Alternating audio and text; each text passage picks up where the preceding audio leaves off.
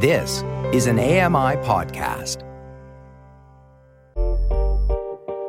Hey, Dave Brown here. If you enjoy this podcast portion of our show, remember you can watch it live every day at 9 a.m. Eastern Time on AMI TV.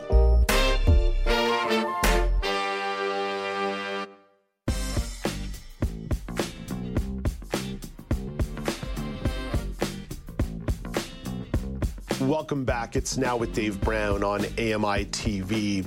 Statistics Canada has released some data related to disability. New Brunswick has seen an 8.6% increase in disability rates between 2017 and 2022.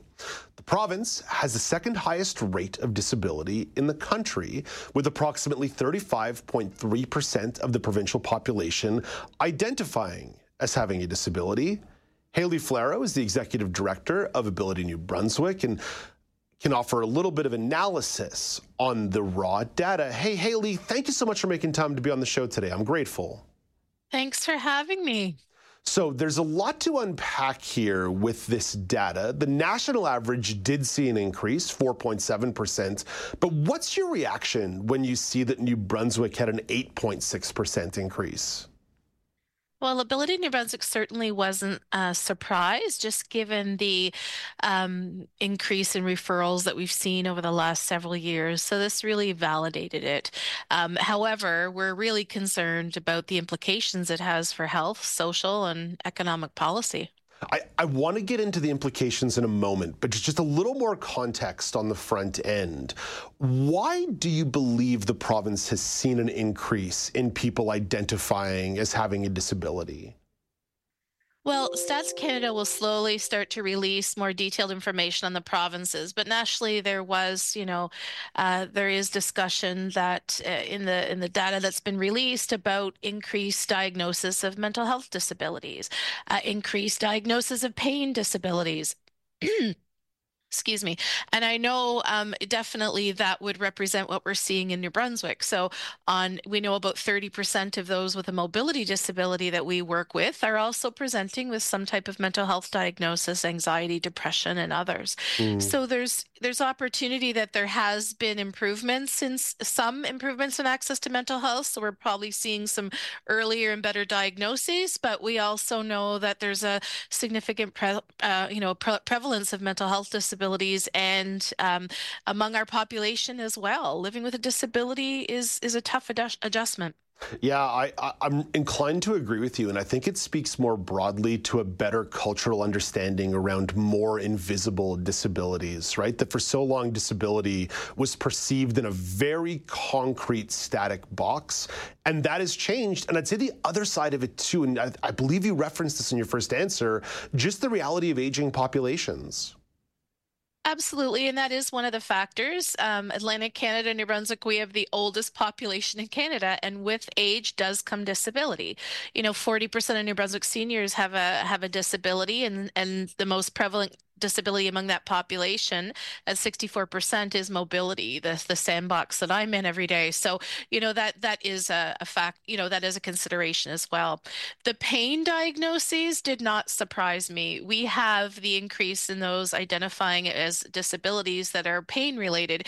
And what we're seeing in New Brunswick is we have 3-year wait lists for our pain management clinics. So people are leaving jobs, leaving schools, dealing with significant pain, not getting the care they need, and it's resulting in more extreme levels of pain and it becoming a full complex disability. So that's one of my major concerns because there's some prevention there that's possible. Okay, that's the context. And Haley, thank you for walking through some of the context before we jump into a few more of the implications here. Now that you have some of the data on hand and knowing that more of it is going to be crunched moving forward, how is that going to help address policy? How should that help address policy? Well, we haven't had a really good policy lens, except for, us nonprofit organizations generally, but haven't had a strong enough policy lens on disability in New Brunswick. And I really hope that the policymakers, when this came across the desk, and we certainly made sure it's getting there, that there was a pause to say, how are we ensuring that our policy work for programs, services, economic policy, health policy, how are we ensuring that this data is being considered?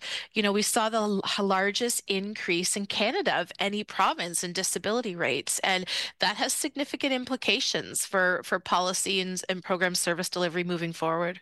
Where do you think the priority areas may lay? I know that's a really unfair question because disability is so intersectional that it's going to touch many, many different places: housing, the economy, social services, support, healthcare. I'm running them off here, and I'm only scratching the surface. Agreed. But where do you think the priority should be, considering the influx in data? Well, I certainly think access to mental health services is a priority in New Brunswick. We certainly are experiencing a mental health crisis. I know access to specialists like pain management specialists needs to be a significant priority because we're seeing people progress to a disability stage of pain disabilities as a result of lack of access to care. Housing, I agree. Access to home support services is a significant issue in this province. You can make a better wage and benefits working in fast food industry. And home support needs to be a valued profession to help people remain as independent as possible at home. There's significant implications. Disability service delivery, living wages. I'm sure your listeners are really waiting on this Canada Disability Benefit, because my view is that we waited so long to try and get living wage for all Canadians in poverty that this is a way to test living wage with people with a disability. We know that living wage works. Look what happened with the CERB. People were actually able to live, pay their rent, and pay their groceries during the pandemic, those that were on low incomes or lost jobs. So I think that needs to be a significant focus as well. People with a disability and single parents are the two most impoverished populations in our province. Doesn't mean everyone with a disability is in poverty, but we know living with a disability adds up. Yeah. Extra costs for transportation, home support, over-the-counter medications. Some of those bills are extreme and not covered under other programs. So there's a lot of things. We're going to have to keep an eye on all of the different, policy buckets relating to disability, but living wage, home support, housing, access to specialists are all on our radar right now. Yeah, especially for individuals who may be going through the process of acquiring a disability. For someone like myself who was born with one, it's a little bit different because you're adapting from day one, you're learning, and there are certain things in the system that are there for you. But especially for someone who might be acquiring a disability or developing a disability later in life, there's a lot of support structure that's required. Like you said, specialists, rehabilitation specialists, orientation and mobility specialists. These are all critical roles that are already in short supply. In short supply, and during the pandemic, many were out of reach. So we're just starting to see the impact that the out of reach caused on people's health and mobility now because of, a return to accessing health services, trying on a regular basis, and the wait lists are just getting longer. We're really just starting in Canada to see the impact of the pandemic on health and rehabilitation services among our population now. Haley, let's take a couple minutes here on the way out the door to talk about the work that you and your colleagues are doing. Let's stop talking about the cruddy things out there and focus on the positives. The good stuff. Well, no, because Ability New Brunswick does a ton of great work for people in the province that has trickle-down effects all over the country. So what are some of the services that you want to sort of make mention of this morning to help connect members of the community? There's so many services that we're offering now, and just so incredibly proud of this team, and just how they never give up, and it's always nothing without us. Designing programs with the population we work with at the kitchen table. I think a couple that I want to mention is our peer support program for people with a mobility disability. We have some great online peer mentorship seminars coming up on pain management, on coping with grief, adjusting to disability. So I really want to plug that program because it took us a long time to get funding to have, staff to be able to formally coordinate that. And the response has been amazing. People reaching out for mentorship, whether it's on a certain topic like accessible travel or adjusting to a new MS diagnosis. So I really want to plug that program especially. In New Brunswick, I want to, really plug the policy work we're doing on behalf of people with a mobility disability. We've been heavily involved in the Canada Disability Benefit federally, and we're really hoping that that will roll out in the next year and provinces won't be clawing back the benefit and making people ineligible for other programs like housing or equipment. One of the things I keep bringing up with the Canada Disability Benefit, sure, if there's an income of $24,000 a year as a minimum living wage, but if we take away health card benefits to cover a $30,000 power chair, no one is going to be any farther ahead. So there's some serious things to think about there. But we're also working on, and I'll come back and talk to you about this, the New Brunswick is drafting its accessibility legislation. We're one of the last provinces, so there's a little bit of a negative spin, but we're also able to learn from all the provinces and the colleagues. So we've been talking to them a lot about what they would have done differently to give their legislation more teeth. So we're drafting ours in partnership with government right now, and we're really excited about that. And we're really excited that we'll be the first province to actually have a component on adapted sport and recreation in our legislation. So stay tuned. I cannot wait to have you come back and tell me more about that. Haley, thank you for this. Please keep up all the excellent work. And I hope the snowstorm that passed through the East Coast wasn't too rough on you. New Brunswick got off easy, but don't tell anyone. Oh, yeah, I was kind of hoping for a snow day, but I still would have talked to you. It's always a good day in New Brunswick, Dave. You've told me that before. I always appreciate that one.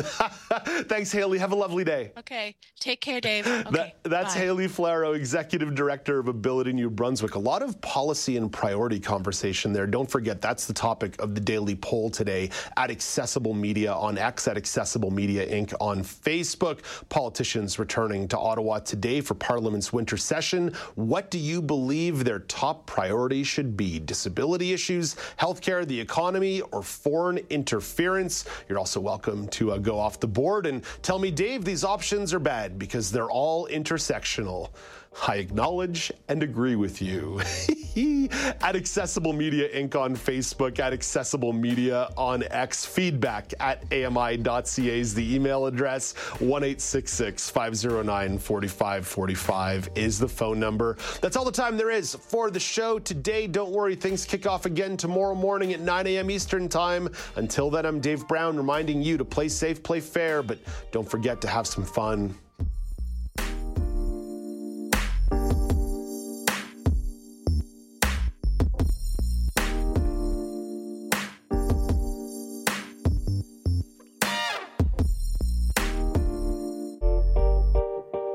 Hey, Dave Brown here. If you enjoy this podcast portion of our show, remember you can watch it live every day at 9 a.m. Eastern Time on AMI TV.